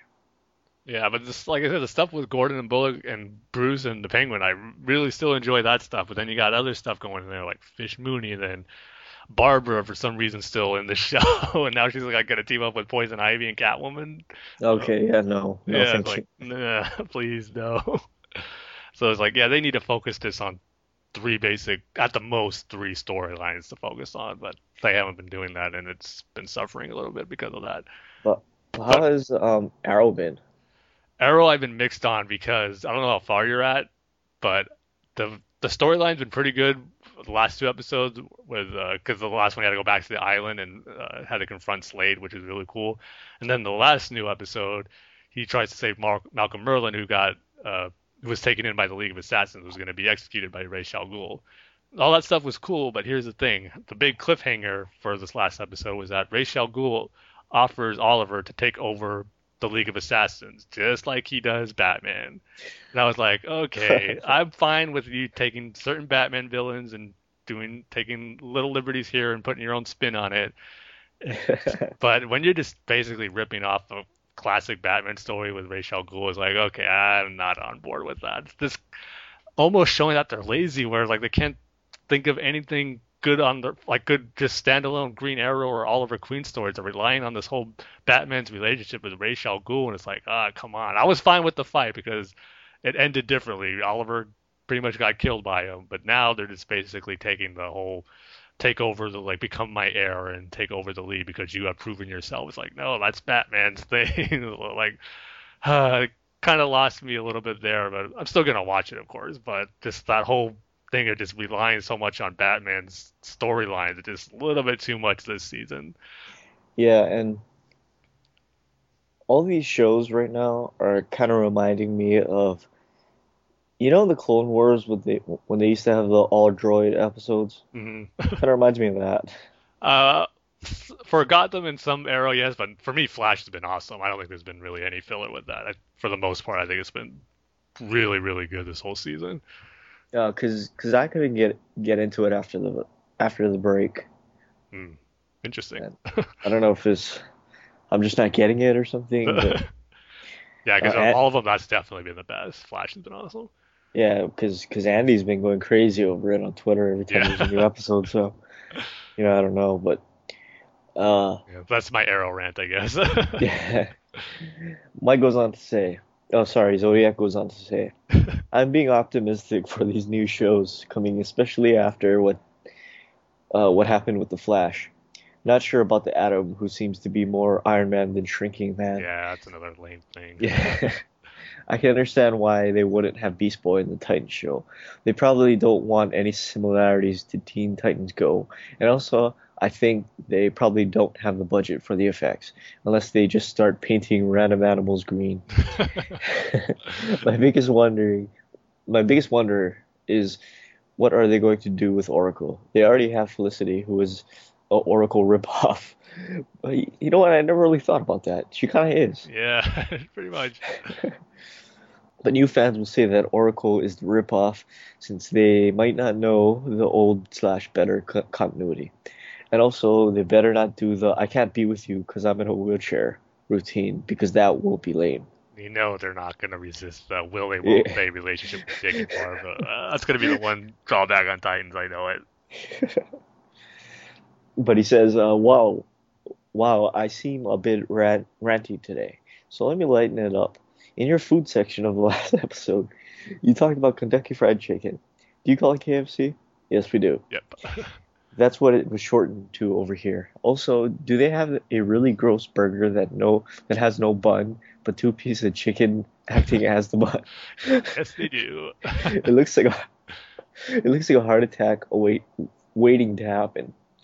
I'm pretty sure we don't have Taco Bell over here, but how is it not Mexican? Okay, here's the thing, Mike. I did a little bit of research on Taco Bell. I feel like a real loser for doing it, but Taco Bell, yeah, it's an American company that tried to bring Taco Bell to Australia. Now, here's the thing. This guy had, for one thing, it wasn't very popular in Australia. Two, this guy had a restaurant called like Taco Bell's Tacos or something like that. It had nothing to do with Taco Bell. but he launched a lawsuit against Taco Bell, won, and Taco Bell had to remove some of their stores. So what they did instead is they put it in KFCs. So it's a Really? KFC Taco Bell combination. Huh. But then after that, Taco Bell just kind of disappeared after that in Australia. And So now that's all the people there have to suffer without Taco Bell. I know how can you Australians live your life without Taco Bell? Oh, man. Well, thanks for enlightening us, Dane, on the history of Yeah. Australia and Taco Bell. I did not know any of that. Well, now you know, and And I'm better for knowledge is power. Yeah. it. But he says, I'm pretty sure we don't have Taco Bell over here, but how is it not Mexican? Is the American idea of Mexican food like Outback Steakhouse is the Aussie idea? I have a suggestion for the next year's podcast name. Bad fans versus food. We'll put that right under Batman's troubled nostrils. Yeah. But yeah, Mike, Taco Bell is just made by Americans, and it's supposed to be like Mexican food. Just like Outback Steakhouse is the Aussie idea. And you can As really you tell said. the difference between real Mexican food and Taco Yeah. Bell. Yeah, and Conan O'Brien has a really good he goes to the Taco Bell Yeah. headquarters, and it's really really funny, and you can kind of see where that sort of we're a Mexican company but we're in America kind of idea comes from. Do you see Um, that? I think that's the Diamondbacks who are doing it at their stadium. This new like churro hot dog they're going Oh, to be yeah. serving. They're like, oh man, a churro in the butt of a hot dog on top with like ice cream sundae and some type of topping. I forget what. If it was like some type It's like of yeah, syrup or something. Like it wasn't chocolate syrup, but it was like something like that. But it did not look good. yeah. Looks like, as Mike put it, a heart attack waiting to happen. Yeah. Uh, I don't get when people eat that type of stuff 'cause it does not look appetizing. and it's Even as probably junk food. expensive. Yeah, that too. But Mike goes on to say, as for your Australia trivia, we do drive opposite to America, or America is opposite to the rest of the world. So we drive on the left. Right turns are mostly at signals. So is there a right turn on red? I would think not. Because if it's opposite, we don't have Yeah, left turns because on it. you have to go like, man, why is this so complicated? We just have to go down and find out for ourselves. Or is there a left turn on red? Because they drive on the opposite Mm. side of the road. Yeah. Yeah, because if it's a right turn, you would have to cross traffic to get Yeah, there. I Two think lanes of definitely, like you traffic. said, you definitely need the signal for that. So I wouldn't think there is a right turn on red. Yeah, but do you get an arrow? Is it like a right turn on an arrow, or do you have to like just take your chances? Yeah, so Let- sure, let- take your chances. Like you have the green, but they're still. God, Sometimes where you have to yield. I mean, that's like that when we do left turns. Like you don't always have an arrow, but you have to wait for the track of it to be clear to make it. yeah, the traffic coming towards you to Yeah. make the right turn or left turn. Yeah. You know what? I gotta go to Australia and drive. Yeah. You know. We'll fail the driving test there. Um, pedals are standard, but you do have the indicate. But do you have the indicator on the left or right? Most standard setup here. The most standard setup here is indicator right and wipers on the left. You see, it's the opposite here. The wipers are on the right side and the indicator is on the left. Mm. Unless it's a import, which can be the European way, which is the other way around. Because biggest difference is the seasons. So when you see a trailer or game release that says summer, we have to check the actual date because it's our winter. Yeah, that must get annoying. Yeah, I know. So, Because all the big coming game this announcements winter. are not over here. Yeah. coming this winter, the new Star Wars movie, but it's summer. Summer Because also. yeah. But then As it'd be for- bad if it was the Australian winter, because that means they'd have to wait even longer. Yeah. As for all the deadly animals, yeah, there's quite a lot, but it's not like we live day to day with the threat of being killed. That's What we good. do, But we do get a lot of spiders, and we get the occasional snake in the suburbs. You know, Mike, I was watching this Australian TV show. It was called Secrets and Lies, and it takes place in the suburbs, and or some kind of suburbs. I'm not sure where it is, but it reminds me of a lot. It reminds me of my parents' house, like the street my parents' house is on, where I grew up. I just thought that was odd because it's like a whole other country, but it looks almost exactly the same. Maybe it's because we're both in the Pacific. But anyway, Maybe that's where they film it. yeah, I doubt that. But the biggest problem is the cane toads. But there's nothing. But they're nothing a good golf club or a cricket bat can't handle. Oh, you gotta be nice to the toads. Yeah, it's the same thing over here. We have bullfrogs. Those freaking annoying frogs that don't shut up. Yeah, you were telling me stories about those ones in your area where you lived. Yeah. It's like what doesn't help. My parents live right by a river or a stream. You said they got a lot of geckos too, didn't you? Yeah, geckos, toads, termites, ants. So like every couple of years, my parents have to fumigate their house So, oh, man, that's because gotta it's be it's like infested funny. with I mean not their house, just the surrounding area. Yeah. Mhm. And even like termites can't stop it, Oh man. so they have to get like their house fumigated. Um, but anyway, that's fumigation in Hawaii or uh, pest problems. Uh, let's see. Yeah, biggest problem cane handle. Okay. Uh, koalas, on the other hand, are really. Hold on, 1 second. Oh, we got a new follower, Oh, nice. That's a good introduction Frank to have. Frank Ramblings, whoever that is. I just Uh, got the notification on my phone too. yeah. Koalas, on the other hand, are really something to avoid in the wild. They are really angry, and they have something that, if scratched, makes you really sick and can affect you for the rest of your life. Oh man. Wow. Really? Those koala bears aren't as nice and peaceful as I thought they were. Yeah, I mean, they look all cuddly. So I guess you can't really have one for a pet. I would think not now. Yeah. I mean, unless it's Yeah, like a I never leash knew if pet. they were like could be domesticated or not. If that was something anyone in Australia ever had like koala bear pets. Kind of like how over here they don't encourage anyone to have monkeys as pets, but yet people Yeah. still do. I wonder if that's like that for koalas. Or even like poisonous snakes. Yeah. I, I'm thinking like if you're gonna keep a koala as a pet, you're gonna have to keep it like in a cage for the rest of its life, Mm. and kind of like a poisonous snake, like a rattlesnake or something. Yeah, you wouldn't want to keep it in a cage forever, so Yeah, I that's not know. that one.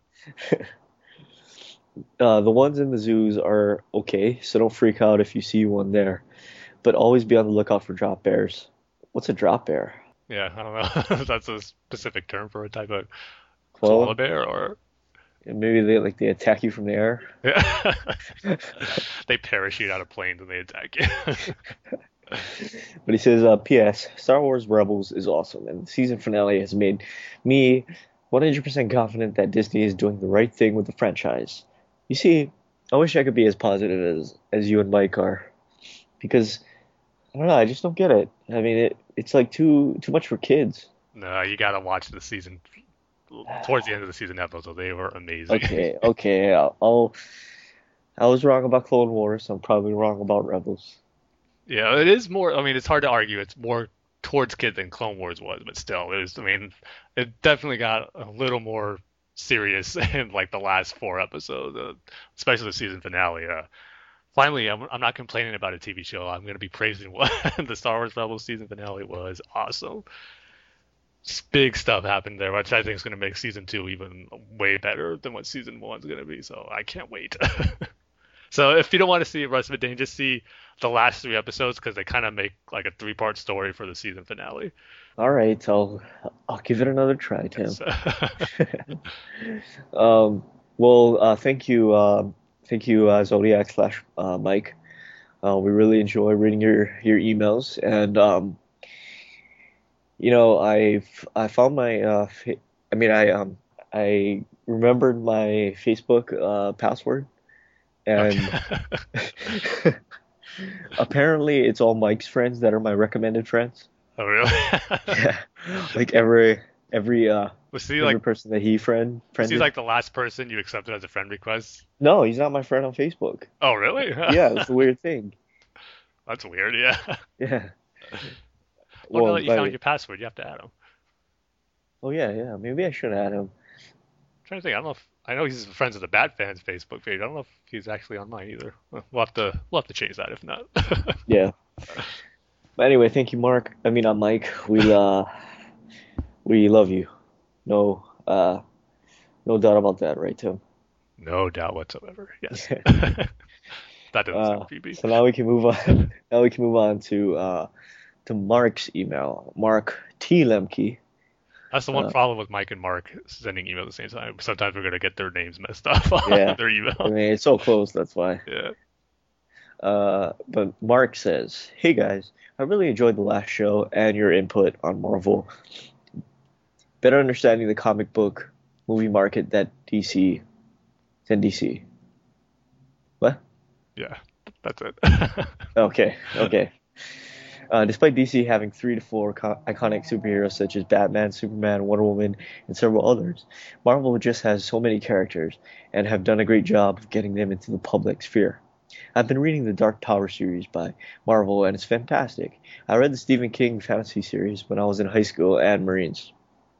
And speaking of the Marines, uh, me and Mark were talking. Well, I mean, the reason why I went to San Diego was because I knew somebody graduating from the boot camp from the Marines, and it was my girlfriend's nephew, and I am so marined out. It's not even funny because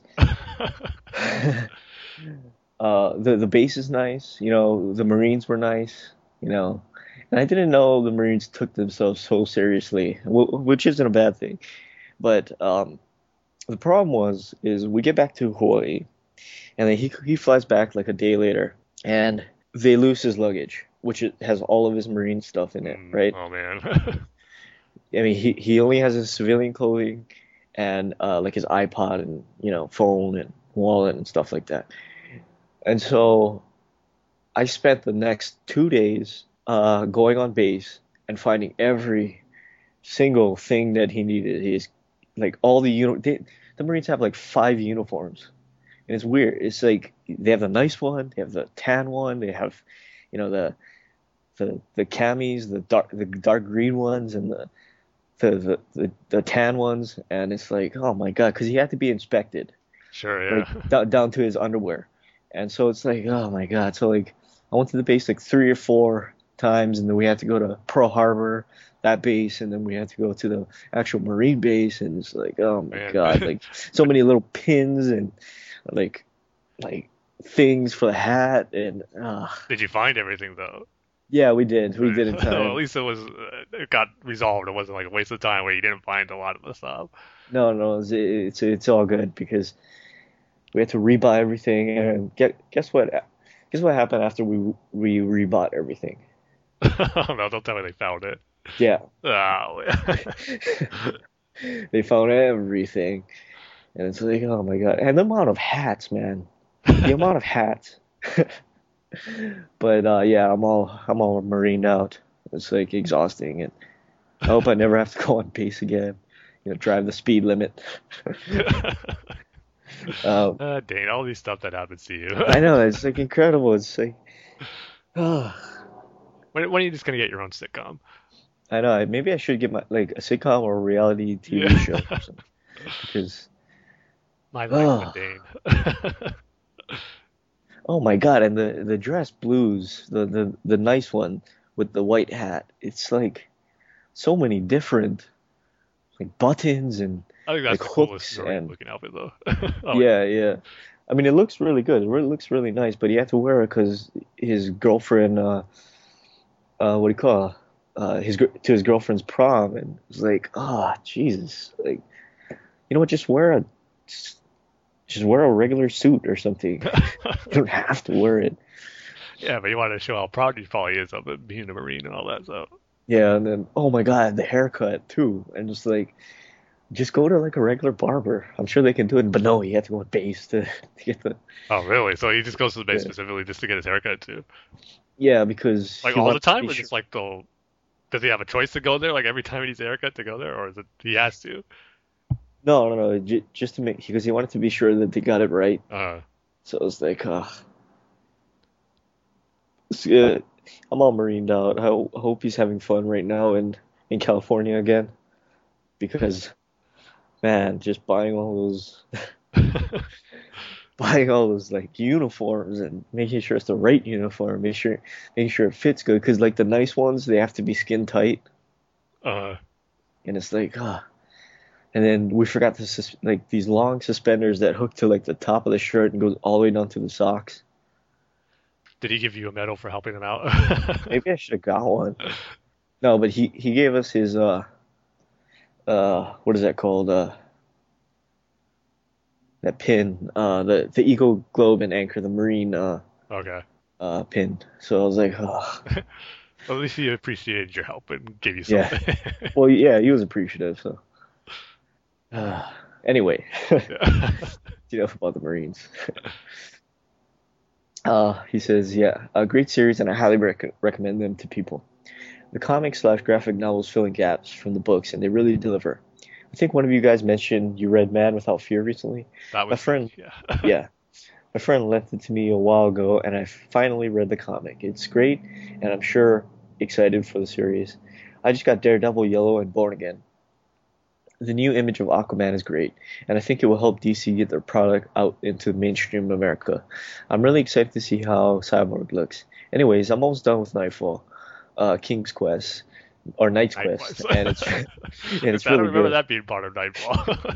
even though Jean-Paul Valley is driving me crazy. Also, the Arkham Knight trailer was sick. I can't wait, and I'm telling you,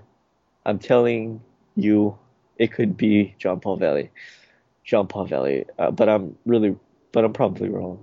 I would be shocked if it's Jean-Paul Valley. Yeah. I just, for me as a character, he had his time during Nightfall. I just don't think he's kind of like forgotten now. I don't know if Rocksteady would want to use him for that to be like the big reveal, but would be interesting if that's the case. But I don't think so. I mean, we were talking about on Twitter who we think Arkham Knight's going to be, and I'm still leaning towards the possibility somehow, some way it's going to be the Joker. I just have a feeling they're not going to end his story in Arkham City, so he's going to be back in Arkham Knight. Maybe he won't be the Arkham Knight, but even though I think that's a possibility, he's going to show up some way. Yeah, I mean, I'm still holding out hope that it's going to be Gorilla Grodd. Um, might be the only person in this world that thinks that, but that's all right because I'm original. Maybe Gorilla Grodd's controlling him, but whoever's in that costume.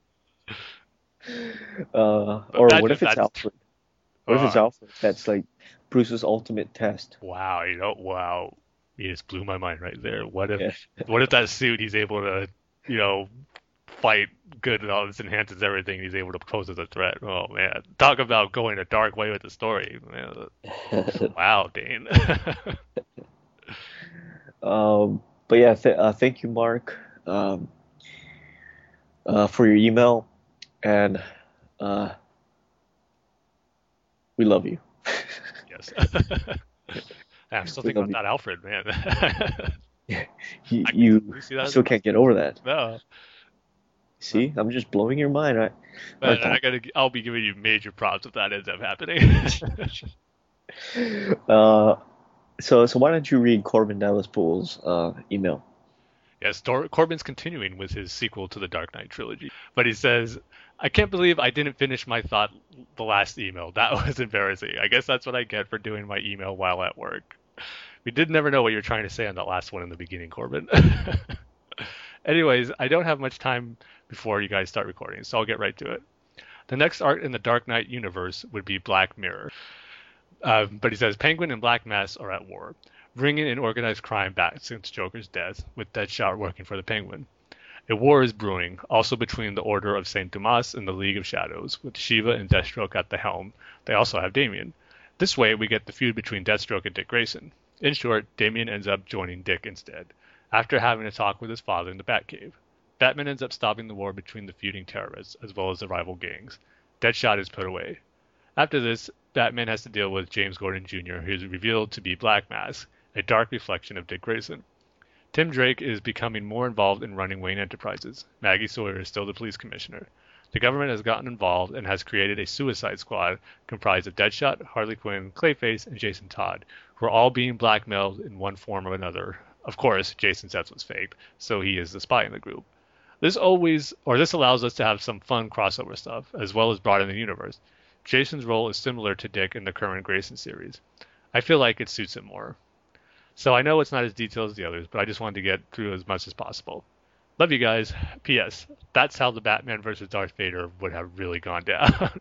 He's talking about the alternate ending version of the Batman versus Darth Vader video, which was awesome. I actually might prefer this ending better. It was really cool how it all wrapped up. But as far as your new synopsis for the Dark Knight universe, Corbin, I kind of like what you're going with James Gordon Jr. being Black Mask, being the dark reflective Dick, kind of in a similar way to what Scott Snyder did in Black Mirror. That sounds pretty cool. But when you mentioned the Jason being the like double agent spy of the Suicide Group and comparing it to the current Grayson series, like I don't know about that, because that Cole Grayson synopsis has left a bad taste in my mouth. Well, I don't know if I want to see that be brought onto another Batman character in this story, so I don't know about that one. Again, it's one of those things where, yeah, I keep hearing Grayson's really, really good, but I just can't get past that concept and what happened, so it's probably my own fault, but that doesn't get me too excited. So I believe that was, what, part 3 or part 4 of your story, Corbin? I think I lost track since the last email was took a break from it. But either way, still cool to get your ideas for how the Dark Knight trilogy can continue in comic book form, maybe one day. So with that, I think that's going to conclude our email section and conversation with Alex. Yes, it will. And you know what we forgot to talk about? What did we forget? Supergirl. Oh yeah, that's right. So just their Yeah. picture just got released yesterday. And Yeah, I think and it's great. yeah, they're kind of going with the Man of Steel mesh. And of suit. course, that got backlash. I was like, really? I heard complaints that it's too dark. Oh, whatever. Yeah. Whatever. But yeah. What did you think about it? Yeah, I mean, first of all, I wasn't sure if she's even going to get a costume in this series. I was thinking maybe it's going to lead up to that and start off where she's just accepting her powers, kind of learning how to use them, and then eventually she'll get the costume. But it looks like they're going to go straight into it where she's going to have her superhero suit. So it reminds me, too, a lot of how in Justice League Unlimited, when Supergirl was towards the end of that series, she got a new costume, which reminds me a lot of how this one looks, and I think it looks cool. And I don't mind it being too dark or the tone being too dark or whatever, like Man of Steel, because I liked how that looked, and I think this one looks just as good. So yeah, I'm all on board for it. I think the actress looks good as Supergirl too. And I remember I was worried about her when she was cast, where she wasn't a natural Blonde enough. Yeah, I knew that was going to be one of the arguments. She's not blonde enough. I know, as always. But I mean, she could dye her hair. I mean, Exactly. they make blonde hair dye, but I like her hair.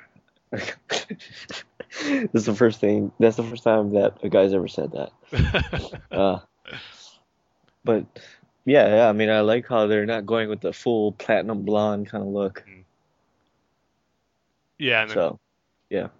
because I was also, I think, I forget where I saw this at, but I remember, I think some were wondering if, like, kind of how she had that outfit in Superman the animated series was like a real short, like, t-shirt, it was like a white t-shirt with kind of like black lining on the sleeves, those type of t-shirts. And then, of course, there's going to get complaints where people were kind of expecting that, saying, oh, she's not showing enough skin in this costume. It was like, She's not showing enough skin. yes. What, like the suit isn't tight enough, or? Sometimes these fanboys can be like, they just want the eye candy. Oh, they want her naked. Yeah, pretty much. That'd be their ideal. Naked with a cape, probably. But see, Like- I'm looking at it. She looks fine. She has the skirt. Yeah, she looks like. You know what she looks like? She looks like Supergirl. What she's supposed Yeah. to look like. Or it kind of reminds me of Wonder Woman. Like the bottom half. I can see that a little bit, kind of how her skirt was. Yeah, the skirt, the sort of high heels. I can see that a little bit. Yeah. But anyway, It's a positive regardless, I think. people are complaining that she's not naked in Yeah. K-pop. Hopefully that show's good. I'm sure it'll be good. Yeah, I just hope they don't shy away from using or mentioning Superman, because if she has that costume, Superman has a big influence on it. So I don't want them to shy Yeah. away from mentioning him. Yeah, so anyway, um, we can move on to our comic book reviews. And as we like to say at the beginning of every comic book review section, it's going to have a lot of spoilers. So if you haven't read your books yet, you might want to come back to this part later. And for this episode, we're going to be reviewing Arkham Matter number 5, Batman and Robin number 39, and Batman number 39. And our rating scale is going to be uh, people that want. I was thinking, how about uh, food items on menus or heart attack food items on menus or something like that. About number of times Dane had to go to the Marine base. Okay, let's go with that. No, I wanted to do the food thing, but I couldn't say it. Jumble the words together to make it sense of it, so we'll go with Dane, the Marine base. Okay. Okay, Arkham Manor number 5. If you remember from the last 2 issues where I reviewed this book, I haven't been a big fan of it. I thought it dipped dramatically in its quality. And there's only one issue left after this. And this one, I think, was more enjoyable than the last 2, because basically it's just Batman fighting this guy who's murdering the Arkham inmates. And it was a pretty cool fight sequence. And the artwork in this title, for the most part, by Sean Crystal, it's been hit or miss. But this one, it was a hit. I really liked how the art was laid out in this one, in the panels and the fight sequence where Batman took down this guy who had like a construction worker helmet and construction worker like outfit, and it was like this big old beard that he has. So Batman took him out in a pretty cool fight sequence. And this guy, typical as you would expect any Arkham inmate to do, who's crazy. Batman needs information from him, but he won't talk. So what does he do? He bites off his tongue and he spits it out, and it falls into the snow, which was a little weird to see. But at the end of the fight, there was a really cool panel that I really like, where Batman knocks him out the window, like one of the high stories of Arkham Manor. And there's snow on the ground, so you don't have to worry about dying. But there's this great splash page where you see Batman flying out of the manor, and like you see the silhouettes of different inmates in the windows of Arkham Manor / Wayne Manor. That looked really cool. That was like probably my favorite page out of the whole issue. So what I liked about it was pretty much a cool fight sequence, because the story didn't progress that much, and it pretty much resolved the murders that were going on in Arkham, because Batman apprehended the suspect. But then we find out that there's still a few inmates who were who escaped during this whole situation that was going on with the murders. The guy named Wickham, who we saw in like issue 2 or 3, who's kind of made his escape, and he was like being brought in an ambulance, and he took over and crashed into like a hospital, I believe. I don't remember the exact details, but he's on the run. And he's someone that kind of been setting up in the earlier issues, but we really didn't know where he's going to fit in. And even though the issue ends with Batman going after him, we still don't know what his role is going to play, because the last page of the issue is that he went back to his family and it looks like he murdered them, and now Batman's going to have to try to find them. But I still don't know how this character Wickman revolves around what's the actual story of Arkham Manor, because he escaped, but Batman already caught the killer, who was the main thrust of the plot of Arkham Manor, why Batman was investigating. So he stopped that. So maybe this Wickman guy is going to be like the master planner behind it, or it'll be revealed he caused all the murders. So we'll find out on the last issue, see how it all plays out. But I just hope it doesn't seem like it's like a epilogue type issue where it has nothing to do with the actual Arkham Manor case of the murders, and this is like a side story that Batman has to wrap up, and it won't pretty much have anything to do with what happened with the murder suspect in Arkham Manor. So we'll see where that goes. There's only one issue left, and again, I'll have to bring out the negative. Mr. Freeze again is being written horribly in this issue. He's like a comic relief. There's a section where Batman's ready to leave in the Batmobile and Gotham snowing, and then you see Mr. Freeze throwing a snowball at the Batmobile with a smile on his face. Like, that is not the Mr. Freeze I know and love that we read about in the past. It's just not a version of the character I like to see. So that's still a knock on the book. But overall, it was more enjoyable because of the cool fight sequence and the artwork. So I'm going to give this one 3 out of 5 tames. 3 out of 5 times Dane had to go back to the Marine base. Complaining about not being able to say my food rating skill. I can't even say the easier one with Dane going back to the Marine base. Dane going back to the Marine base. Yes. And times, not tames. So I got to remember that. Tames. You're just combining 2 words. I know. Okay, Batman and Robin number 39. And I sent the tweet out about this after I read this issue where I was skeptical about Damian getting superpowers and being like a little Superman at first. But like 3 issues in now, I'm all on board with it because this is becoming a lot of fun to read. Just seeing Damian use his powers to take down like the criminals in Gotham who aren't used to this, like having a superpowered being there, because it starts off with him taking Penguin, Croc, and some other villains. Like he puts them in a group together and just like carries them out like tied up and flies them all the way high up into the sky to a point where they're almost like going into Earth's atmosphere where it's going to become hard to breathe for them and the temperature is dropping. So like Damian's telling them like to spread the word about him where like this is what I'm going to do from now on. It's like I'm stepping my game up when it comes to criminals in Gotham.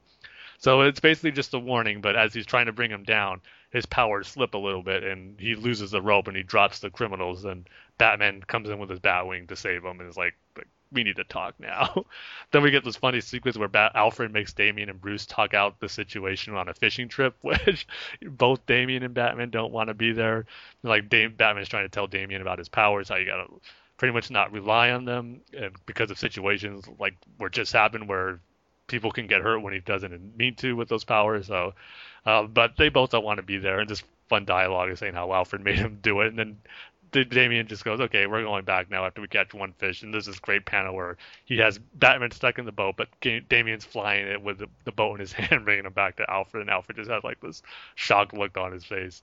So there's fun moments like that. And then we get another moment where Batman has Damian take out this group of guys who like stole a military tank. But Batman tells Damian to, okay, you take him back to Commissioner Gordon and I'll catch up with you later. So Damian does that, but at the same time he still wants to send a warning out to the criminals of Gotham. He does a cool thing where he just lifts up the bat signal and starts shining it out on the streets of Gotham. There's like all these like criminals on the streets is just like shining the lights, letting them know like what's going on and how like if anyone's still gonna like hurt innocent people, like while I'm around, this is what you have to look forward to. And I just love how he's using the bat symbol as like the way to show himself to the criminals on Gotham. Just so over the top, but it just makes sense for something Damian would do. But then the coolest part of the issue, I think, is Batman takes him to the Watchtower to meet up with the Justice League. And as Batman and Superman are going over a plan for a situation that happened in Japan, I believe. I'm trying to remember. Is it Japan? Yeah, it was. So, but as Batman and Superman are going over the plan, Damian's having a conversation with Shazam.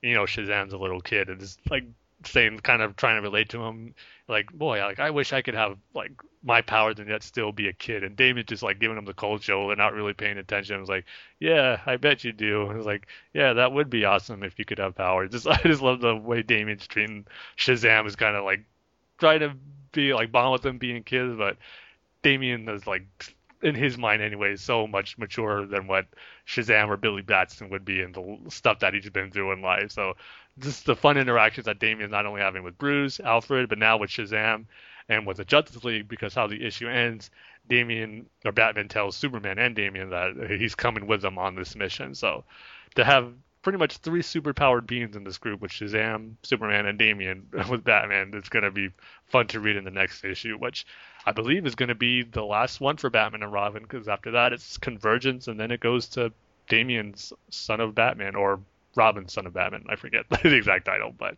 this is going to be it. One more issue of Batman and Robin. So I think it's going to end on a good note, because I've been loving the stories with Damian with superpowers so far. So this was another good one. So I'm going to give it 4 out of 5 times Dane had to go back to the Marines base. There you go. Yes, there you go. I said it right. Okay, now for the big one, Batman 39. Again, I'm just going to say right off the bat, another awesome issue into Endgame. I'm loving it. So I'll just get the one negative thing I have out of the way for it.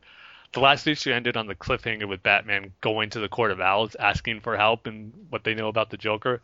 And that really didn't amount to much. It was really just a kind of a way to show the Court of Owls again how they're not going to help Batman out and they're kind of mocking him in a way. And then Batman's like had enough of this and he just like put the Batarang on a model city of Gotham that they have hanging over their ceiling until kind of knocks it down just to have all the members of the Court of Owls scary off in fear.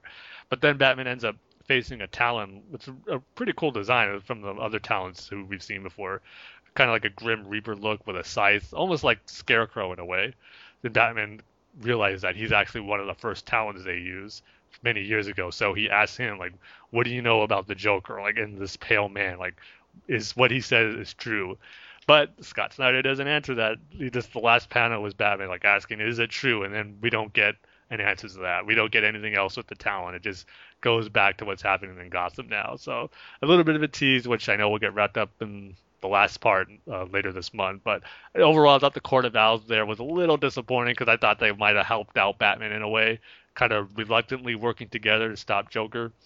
But something else happens that's kind of like that, which I'll get into later, which kind of makes up for it. But I love the way this issue started out with Batman kind of narrating how he knows the villains have a pact that if he was ever defeated and if he dies in any way, they would all get together onto the Gotham City Police Station with the bat signal, and then they would shine it up, but it would be upside down in kind of a way to show that Batman has been defeated and in a strange way to commemorate Batman's death. So I do like that aspect where the villains have this special pact if Batman was ever to go down. And that plays into later where Batman gets involved with some other villains of Gotham. But before we get there, we get this moment where Batman knows he has to get the formula or stuff he needs to create a formula to stop Joker's toxin. But as he's doing this, Joker makes his way into the Batcave. And we're wondering why he's there, but he goes at the Red Hood display Batman has. And as he's looking at it, bunch of shotgun shells get blasted like through his face and back, and then you see Alfred with a shotgun, like so, like you're not welcome here and to get out. But I mean, but the whole thing of Joker possibly being immortal, he survived the shots, and we just get this gruesome image of Joker actually slicing off Alfred's hand. It was like, oh man, like, no, you don't want to see Alfred like that. I mean, remember during Death of the Family, he was being speculated like Alfred could be the one to die, and even though he didn't, Joker still messed him up pretty bad. And then with Batman Eternal, with what Hush did to him, like filling his head with Scarecrow toxin, and then now Joker severing his hand. It's like, man, Alfred's been through a lot this last few year or so in the Batman world. So, but this one's gonna have like big physical effects on him. I mean, losing your hand. I mean, this is kind of painful to see Alfred like that, honestly. But as we find out why Joker was still in the Batcave, it's pretty much taking all of Batman's memorabilia, like the T-Rex, the Joker card, his Red Hood outfit, a Batmobile.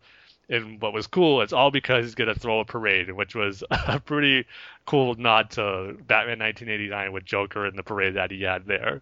Though he didn't have piles of money flying out, but he did have plenty of balloons that looked like it. And just certain shots of him sitting down kind of reminded me of the shots we saw Jack Nicholson's Joker sitting on the floats and ready to cause mayhem with his Joker gas. So Batman knows Joker's doing this, and the thing he has to get fluid from Joker's spine, so he knows that will help create the antidote to stop the toxin that he's about to unleash. But it's going to be a big mob there. They're all filled with Joker toxin, and he has help from the Bat family members, Red Hood, Red Robin, Batgirl, and Bluebird, but he's going to need more help. So this is where the whole thing with the upside down bat signal pack the villains had comes into play, because we see that upside down bat signal light shining in Gotham City sky. And we see all the Batman villains, well, not all of them, but a good portion of them at Gotham City Police Station with Batman there, kind of recruiting them for help. You got Penguin, Scarecrow, Bane, Killer Croc, Mr. Freeze, good Mr. Freeze, not like in Arkham Manor, Poison Ivy, and Clayface. And Batman's all saying, look, we know like the history we have, but Joker is like doing something bigger than what one of you guys would do to the city. And this is our city too. Like, pretty much this is your city too. So if you want to help, like, have a partner to have it last, you're going to help me take down the Joker. And I could maybe see, maybe not some this type of story not flying with some people, with Batman teaming up with villains, or villains even teaming up with Batman, how Joker is supposedly one of them. But I actually like it because it elevates Joker to like another high level of villain status where he goes against Batman's normal rogues gallery. Like he's another level above them where it's just all of them put together don't match to like the evil he can bring on Gotham City. So I kind of like that. Even though sometimes he does team up with other members of Batman's rogues gallery, he really is at another level than they are. And when he does something this extreme, they will even work together to try to take him down. So I like that. So Batman puts his plan into motion. Everyone's fighting the mob so Batman can get to Joker. And the issue just ends with Joker saying, "And now, friends, for my best trick of all," and that's it. But the backup story issue was really cool too. This kind of wraps up the story with those inmates of Arkham telling their different origin stories of the Joker and who they think he is, and then of the Arkham doctor who they've been telling the story to, who they kidnapped. But what's cool here is that this kind of threw me for a bit when I was reading it, where she's telling them, "No, I know exactly what Joker's origin story is." So I'm like, oh, so are we going to get the reveal here as to what his story is? But she just says, no, he's actually just like a problem child named William Distal. He was like 4 years old. His sister went missing. His parents were so frightened that they abandoned him. He went to orphanages. See, again, I can't talk. Orphanages. Orphanages. Yeah. There you go. It's a tongue twister. And then like being like a troubled kid, bullied, and like being a bully. So it's pretty much a troubled kid who's gone bad and became the Joker. But they're saying, no, that's not true. Like, you can't be wrong. As they kind of scare her off into this room. And what it's revealed is that she was actually writing a book, like kind of like the tell-all secret truth about the Joker. And she was writing it with Eric Border, who we know is that Arkham inmate who was actually the Joker. But she doesn't know that. So she hears his voice. It's like, oh, thank goodness you're here. Like, they were like trying to kill me. They were going to kill me, telling me all these histories with the Joker. But you and me know the truth because we work on it together. Then he starts laughing and she realizes, no, it's the Joker. And he's all, no, like, I did that to mess with you too. And like, but she's like, no, I had like all the facts from different orphanages and like schools and stuff that verified the story. It's like, no, like, I paid those people off to like fabricate this whole story to do this, to create this false origin for myself to have you believe that. It was like, so she's in shock. She can't believe it. And so the whole point of this was Joker kidnapped her to say, like, one of these stories of his is true that these Arkham inmates were telling and which we read in the past backups. But those who aren't true are all going to get shot and killed, and he leaves that to the doctor to do. So it's like up to her to decide like which one she believes is the true origin story now that she doesn't know what to believe anymore. So she's all, well, what if I don't believe any of them? He goes, well, here's another bullet so you can kill them all just in case. And so as they're trying to barge their way in, Joker makes his escape, and we see them come in. And at the last panel is like you see like the bullet symbol on the page, like blam, blam, blam, showing that she shot about 6 rounds. So it makes you believe that she killed all those Arkham inmates, not believing any of their stories, or just to save her life because they were breaking into the room she was in probably to kill her. So I thought that was a cool twist on Joker just messing up with another person into believing they figured out his story when in fact they don't know anything about him, and just how he messes with people. So it was a fun backup story, I would say, to kind of get these different twisted versions of what people think of Joker's origin is, when the whole thrust of Batman Endgame is to kind of create mystery as if what Joker's origin story is true for what he's saying about being immortal and living through Gotham for many years. So this adds that whole thing that Joker does. You know, that's another thing in the backup. He made the comment where it's not really multiple choice, kind of arcing back to his line in The Killing Joke, but he goes, I like to think of it as like choose your own adventure. And that's kind of what it really was, where these different people who thought they had Joker's origin story pegged were just making up their own like adventures to what they think it would be. So a lot of good stuff in here. Batman Endgame has been awesome. Scott Snyder has been killing it with the story. Greg Capilla's art's been great. So yeah, I really can't wait to see how this is going to end. That's another thing. It's a perfect length of a story. Not too long, not too short, but about 6 parts, and they've all been great. So I'm expecting big things for this finale because Scott Snyder says pretty much everything's going to get resolved. There's not going to be really any open questions about it. He's going to create a definitive answer for his origin. So to see if it's going to be one that I'll agree with or not remains to be seen. But the story leading up to that's been awesome. So I'm going to give this one another 5 out of 5. Dane has been to the Marine base, and I almost screwed that one up too.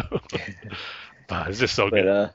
Speaking of Scott Snyder and the Marine base, when I was on the base, I read or reread The Court of Owls. Mm, That's a good story, man. sure. I mean, I remember our big criticism of it was the final issue with Bruce and his brother. Did that read any better for you, like a few years afterwards now, or is that still kind Nah, of it's yeah, the sort of like he's just gonna go into the water and or it's gonna be a big mystery and he's not gonna die. And, just that part used to bother me, but now it's just like I guess because I know it. mm, Yeah, so I was like, oh, whatever. that's cool. Well, Yeah. But yeah, that's all of our comic book reviews, and that's all of our show. So thanks for listening to this podcast, and just go over to Batman Universe at thebatmanuniverse.net or on Facebook at facebook.com/Batman Batman Universe. see, on you're already Twitter, starting to say like we and, took over. and on Twitter, and the Twitter handle is at Batman Universe. And you can follow all of us on Twitter. You can follow Tim at TimG311. Yes, you said it. You said it right. And you follow me at Dane Says Banana. And you can also rate and review us on iTunes, so go and do that. It's really appreciated if you do that. And you can rate and review all of the other Batman Universe podcasts. And if you want to send us an email like Mike or Mark or Alex or Corbin or sometimes Jake, I guess. It's been a while. Yeah. You can email us at batfanswithoutpants@gmail.com. And you can check out our Facebook page that nobody goes to at facebook.com/batfanspodcast. And you can follow us on Twitter, and the Twitter handle is at batfans27. So with that, goodbye, everybody. We love you. Just remember, if you're feeling alone, just remember, Tim and Dane love you. Right, Tim? You can count on it. All right. So, we'll see you guys later. Adios. Adios. We keep it with the top of the... Broken count, so broken